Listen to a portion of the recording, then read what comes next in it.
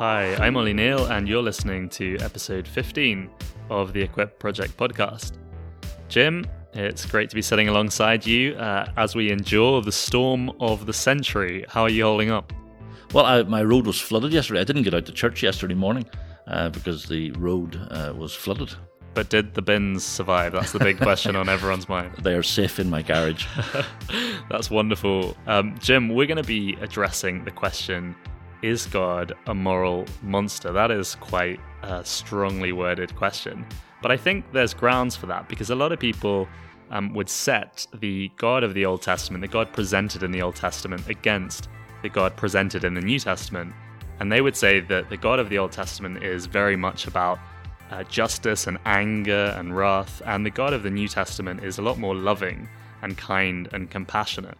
And to demonstrate that point, I'm going to quote just a couple of verses, one from the New Testament and one from the Old Testament. So the first is from the New Testament, from 1 Corinthians chapter 13.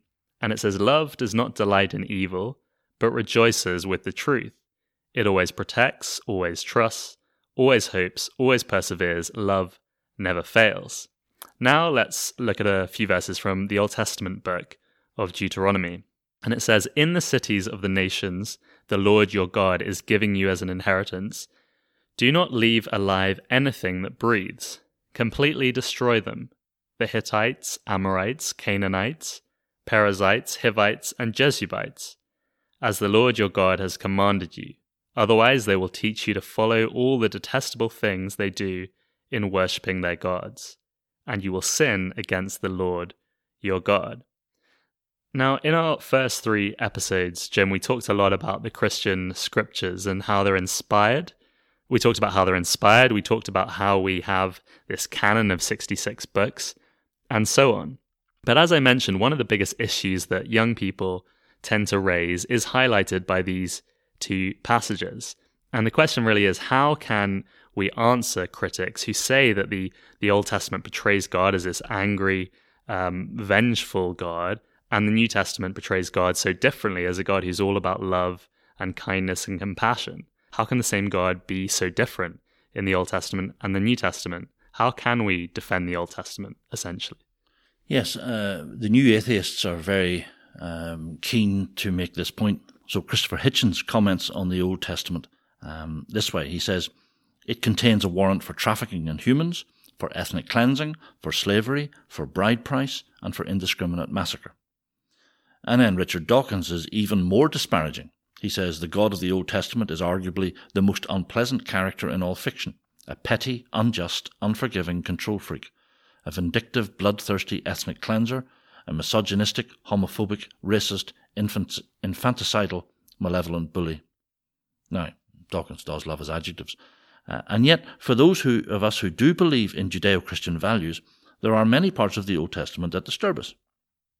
Now, if we're going to defend the Bible as God's word, then we need to be convinced that God himself is coherent. And by that I mean that God isn't sort of schizophrenic, or that he doesn't suffer from multiple personality disorders. I have met more than one young Christian who's had the courage to admit that they cannot square that circle. They think that God's character seems downright incoherent, and so they just avoid many parts of the Old Testament out of embarrassment. So I guess the big challenge in this conversation is going to be to persuade people that God's character is, in fact, coherent.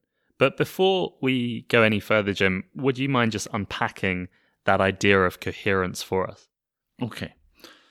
Well, I'm going to give a silly illustration. Your illustrations are never silly, Jim. Well, this one is going to be. So imagine that after a wild night's drinking, I should say, by the way, that I do practice abstinence, but imagine that after a wild night's drinking, I fall down a flight of stairs and I wake up with a bruised head and a compound fracture in my right leg. Okay? And you tell me that an ambulance is on its way to take me to hospital. Now, the blow to my head has caused amnesia, so I ask you, well, what is a hospital? It's a place full of lovely people who will fix your broken leg. Don't worry, they will take really good care of you. So the next day you come to visit me in hospital and I say, "This is an amazing place. An attractive young nurse smooths my pillows every few hours. They bring me food. And a jovial doctor has said that he will fix my leg tomorrow." Okay? Then a few days later, you return and you find me in a very different mood. I say, "This place is evil. That jovial doctor I was telling you about, He wheeled me into a terrible place called an operating theatre. Then he cut open my leg, my injured leg, with a sharp knife and attacked my broken tibia with an electric drill. The man is a sadistic butcher. But at least that nice nurse has been kind to me. So, some weeks later, you returned to my bedside bearing a box of exorbitantly expensive grapes from Marks and Spencer's. I said, everyone in here is mad. That nice nurse I was telling you about? Well, yesterday, she forced me to do this thing called physiotherapy. And do you know what physiotherapy is? It's a big long word that means torture. I'm pretty sure tomorrow the chaplain will introduce me to waterboarding. What sort of people work in this hospital? One day they're nice and caring, and the next they're sadistic monsters. Now, how would you go about explaining to me that medics do not, in fact, have multiple personalities? Some of them do, but that's an aside. Well, here's the thing. There's a couple of unhelpful approaches you could take, and then there's the right way. So would you say that the jovial doctor just had a really bad day, but that in recent weeks he has been really very nice? Or would you say, I know that taking an electric drill to another person's leg might seem harsh, but because the jovial doctor did it, then we just have to accept that it was the right thing to do. He is the doctor, after all, and it would be wrong to question him. It seems to me that neither of these arguments will do, and yet often Christians make these arguments in order to defend God's character. So someone might say, I know that the God of the Old Testament was very harsh, there was lots of fire raining down, but he's really changed now. You know, nowadays he's really nice and really caring. In fact, he's really mellowed. There are so many things wrong with that argument, I hardly know where to start. So I'm just going to confine myself to one observation. The idea that the God of the Old Testament is a God of justice and the God of the New Testament is a God of love, that idea can only be held by people who have read neither the Old nor the New Testaments. The Old Testament is full of God's grace and love, and the New Testament is full of God's justice. The second attempt at a defense is to say that we just accept whatever the doctor does without question. That is, God is sovereign, we're told, and so whatever happens, well, it just must be right. Well, it may be acceptable for a Muslim to say fatalistically, it is the will of Allah. But the God of the Bible makes decisions in the light of his revealed character, his essential character. The divine character shines like the sun. His mercy and justice and holiness, if you like, they're like translucent qualities. God could never do anything that is arbitrary or unjust. And so it's outrageous to advance the idea that we cannot question his decisions when they appear to us to be arbitrary and unjust. Now, of course, we see through a glass darkly, to quote the Apostle Paul. There are some things we will not fully understand this side of eternity. But we should take the path of Job, who struggled precisely because he took God's revealed character seriously. So imagine once more you were standing by my hospital bed, trying to defend the characters of the surgeon and the physiotherapist. The correct defence would be to explain the overall process by which a badly broken leg gets fixed. If all they did was smooth pillows and bring trays of food, then the leg would become gangrenous and I would die a horrible death. My drunken fall caused real damage, and in the real world, things only get fixed through a process that might include difficult moments. Okay, let's try and apply that thinking to the Israelite community we read about in the early books of the Old Testament. Okay. So God's people lived in the Near East in the late Bronze Age. The surrounding cultures took things like slavery and harsh punishments for granted. These injustices were ingrained within every culture of that period. Now, if the story of God's salvation was a fairy story, then I suppose we could read of God waving a magic wand, transporting his people somewhere over the rainbow where happy little bluebirds fly and troubles melt like lemon drops. But in the real world, God begins a long process. With divine patience, God takes a group of weak, illiterate ex-slaves and transforms them into a well-ordered society. He introduces a proper judicial system with maximum penalties and compensation arrangements. Actually, I'd probably better explain what I mean by compensation arrangements. You've probably heard that there were lots of crimes in the Old Testament that attracted the death penalty. Now, that is true. But in every case, apart from one type of crime, the death penalty could be commuted to a large financial penalty, which was paid off through the servitude system. The only time the death penalty had to be enacted was in the case of premeditated first-degree murder. So we're often told that homosexuality or adultery automatically triggered a death sentence, but that's not true based on what you're saying. No, it's not. Of the 14 crimes that attracted the death penalty, only premeditated murder couldn't be commuted. And the large fine imposed would almost certainly require the guilty party to enter into servitude for a period of time to make the money to pay off their debt to society. Let's talk for a moment about the system of servanthood in the Old Testament, because this is often compared to the harsh slavery that operated in colonial times, but it's not the same as that, is it, Jim? The Old Testament system had nothing in common with that system, the horrors that were experienced by black people during these modern colonial times. That's right. In addition to providing safeguards, God educates the Israelites about what a godly society should look like. I mean, I mentioned the ancient book of Job a few minutes ago, and just listen to Job speak about his servants. I have it here in front of me. If I have denied justice to my men servants and maidservants, when they had a grievance against me, what will I do when God confronts me? What will I answer when called to account? Did not he who made me in the world make them? Did not the same one form us both within our mothers? Now, that's an astonishing thought, that such an enlightened view of equality could come from such an ancient text. I mean, the Greeks regarded slaves as farm implements that could speak. But the words that I just read from Job, you might have expected Abraham Lincoln to have said them. Yeah, those words sound remarkably enlightened. And even in today's society, people would be quite impressed with that level of insight. The legal system we find in the Old Testament is particularly interesting. Near Eastern scholars are fond of citing the so-called Code of Hammurabi as an example of enlightened thinking during that period. If you've ever visited the Louvre in Paris, then you will see this ancient Egyptian document exhibited there. But the legal system laid down in the early books of the Bible surpasses anything found in the Code of Hammurabi. It's full of mutilations, cutting off noses and breasts and hands, and horrible punishments, like being dragged round a field by cattle. But I mention this because the code hands out different punishments for the same crime, depending on the social class of the perpetrator.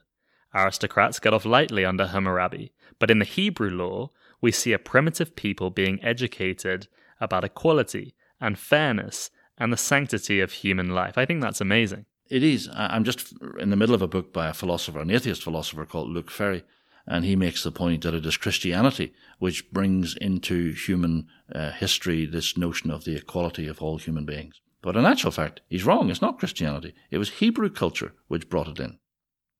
But anyway, if one of the new atheists was listening to us now, he would accuse us of avoiding the elephant in the room. He might say, I buy your arguments about this long process, slowly introducing an enlightened legal system, but giving protection for servants.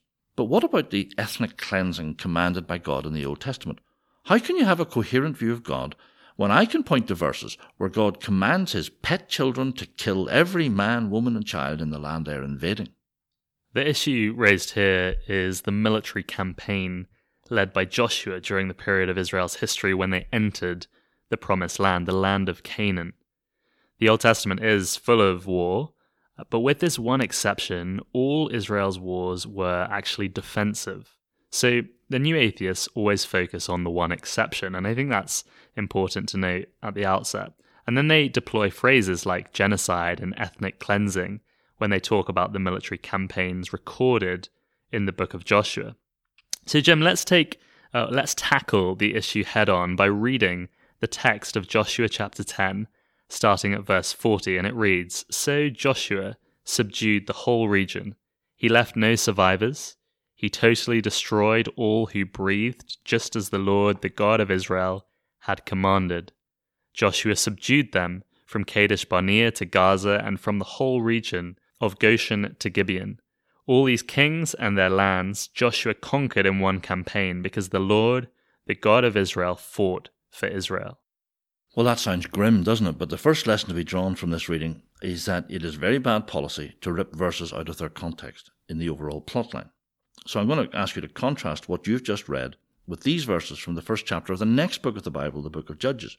But Manasseh did not drive out the people of Beth-shan or Tanach or Dor or Ablaim or Megiddo and their surrounding settlements, for the Canaanites were determined to live in that land.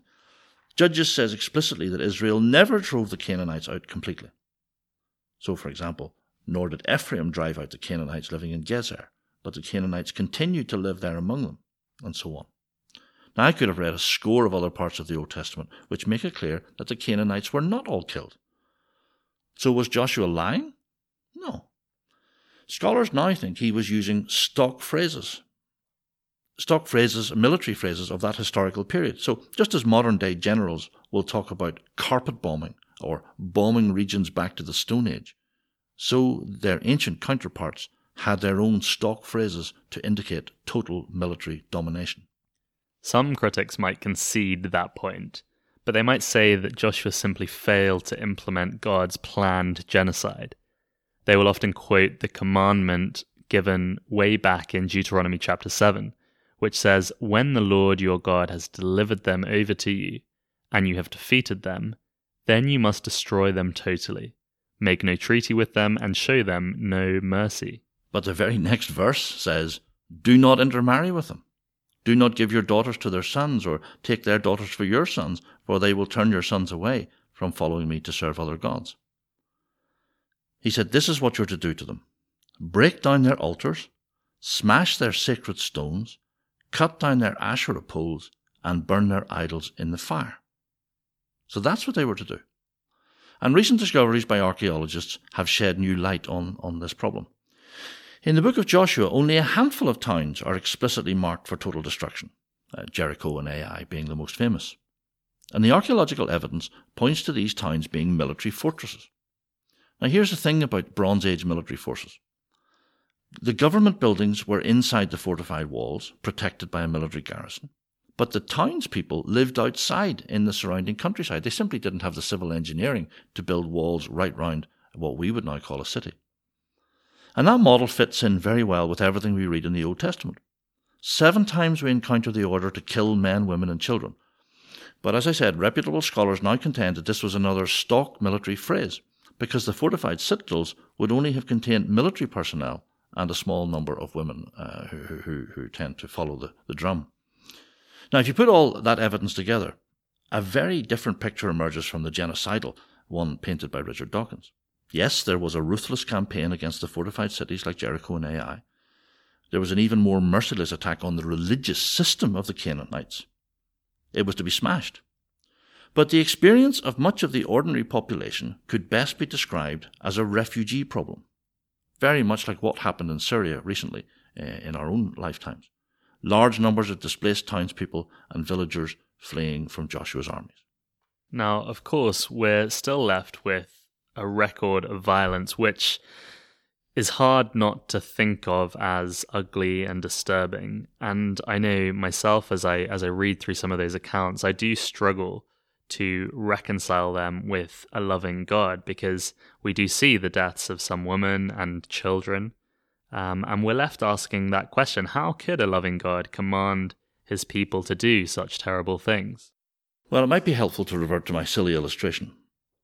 The process of healing my broken leg required a moment of terrible surgery. If you looked at it in isolation, that moment made no sense. But when viewed in the context of the overall healing process, then it did make sense. Similarly, when the one-time event of the Canaanite campaign is viewed in isolation, it is inexplicable.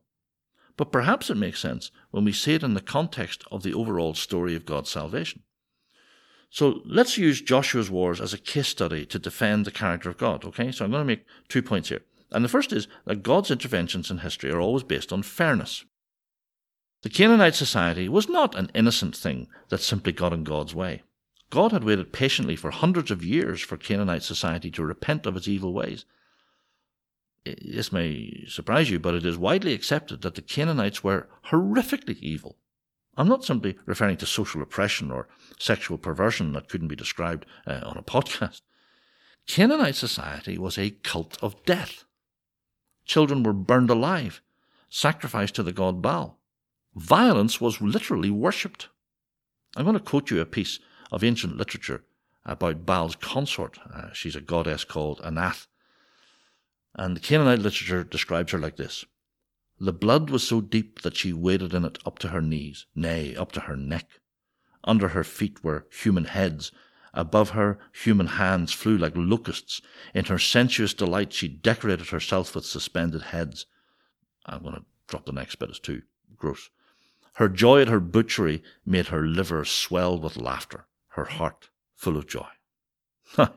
Way back in Genesis 15, God explained that Israel would not get the promised land for centuries because, he says, the sin of the Amorites had not yet reached its full measure. But now, after those centuries of patient endurance, God is bringing divine judgment down on a society that had passed the point of no return. That definitely is messed up, that they were worshipping gods like that. I think once you put the judgments of God in context, it really challenges the argument or the idea that Israel was God's spoiled pet child who walked into the homes of an innocent people. In fact, Israel happened to be God's instrument of divine justice at that time. And we're told explicitly in Deuteronomy in chapter 9, after the Lord your God has driven them out before you, do not say to yourself, the Lord has brought me here to take possession of this land because of my righteousness. No, it is on account of the wickedness of these nations that the Lord is going to drive them out before you. That's right. In many ways, the Canaanite campaign is just one example of how God uses the terrible thing we call war. God abhors war, but he is a realist. So in a fallen world, where war is an inevitable consequence of man's sinfulness, God can sometimes use war to destroy a regime that, if left unchecked, would destroy the rest of humanity. See, it's easy for an armchair critic to say that God should never use war in this way. But someone like that should stand at the entrance to Auschwitz or Belsen and ask themselves if the Third Reich should have been allowed to flourish unchecked. So God's not being unfair here. The rest of the Old Testament rebuts the charge of favoritism, of the spoiled child thing you were talking about. If you read the later books, you'll see that God uses nations like Assyria and Babylon to punish Israel's idolatry.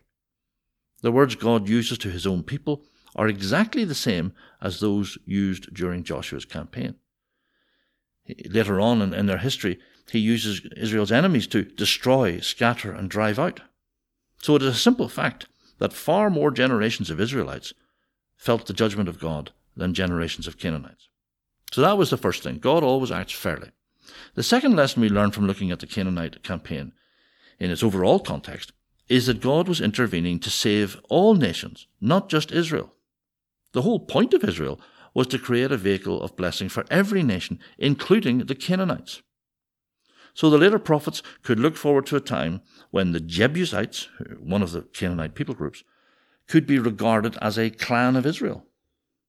So Joshua's war was not an aberration on God's part. It was a one-off act of judgment, and it's never portrayed in the Old Testament as some sort of jihad. Okay? It was a one-time, painful moment of surgery that paved the way for the redemption of all nations, including future generation of Canaanites. So based on what you've been saying, Jim, we can conclude that God's character is not incoherent. In fact, divine love and divine justice work together throughout a long historical process, one that keeps the lid on man's rebellion while allowing his great plan of redemption to be worked out. And ultimately, that would be of tremendous benefit and blessing to all mankind. There's a beautiful moment when a Canaanite woman comes to the feet of the Lord Jesus to receive salvation. And it's at that point you see the overall process of salvation in its context. Now, it is important, just as we close, Ollie, to say we've only done a bit of our work here. All we've done in this conversation is defend the coherence of God's character. But in my experience, many young adults ignore the Old Testament because it just seems slightly weird or culturally remote to them. You know, what is all that stuff in Leviticus about? So we're going to have another conversation at some point in the future about the profitability of the Old Testament. Why does it matter to us? But I'm about to die from hypothermia here, so let's bring this thing to a merciful end. Brilliant, Jim. I look forward to those discussions in future episodes. Thank you all for listening to episode 15 of the Equip Project podcast. I've really enjoyed the discussion Jim and I have had in this episode, and I'm sure it's raised questions for you guys. We'd love to hear those questions. Please do contact us at theequipproject@gmail.com or reach out to us via Instagram. We greatly appreciate your support and encouragement, and we look forward to continuing this journey with you next week.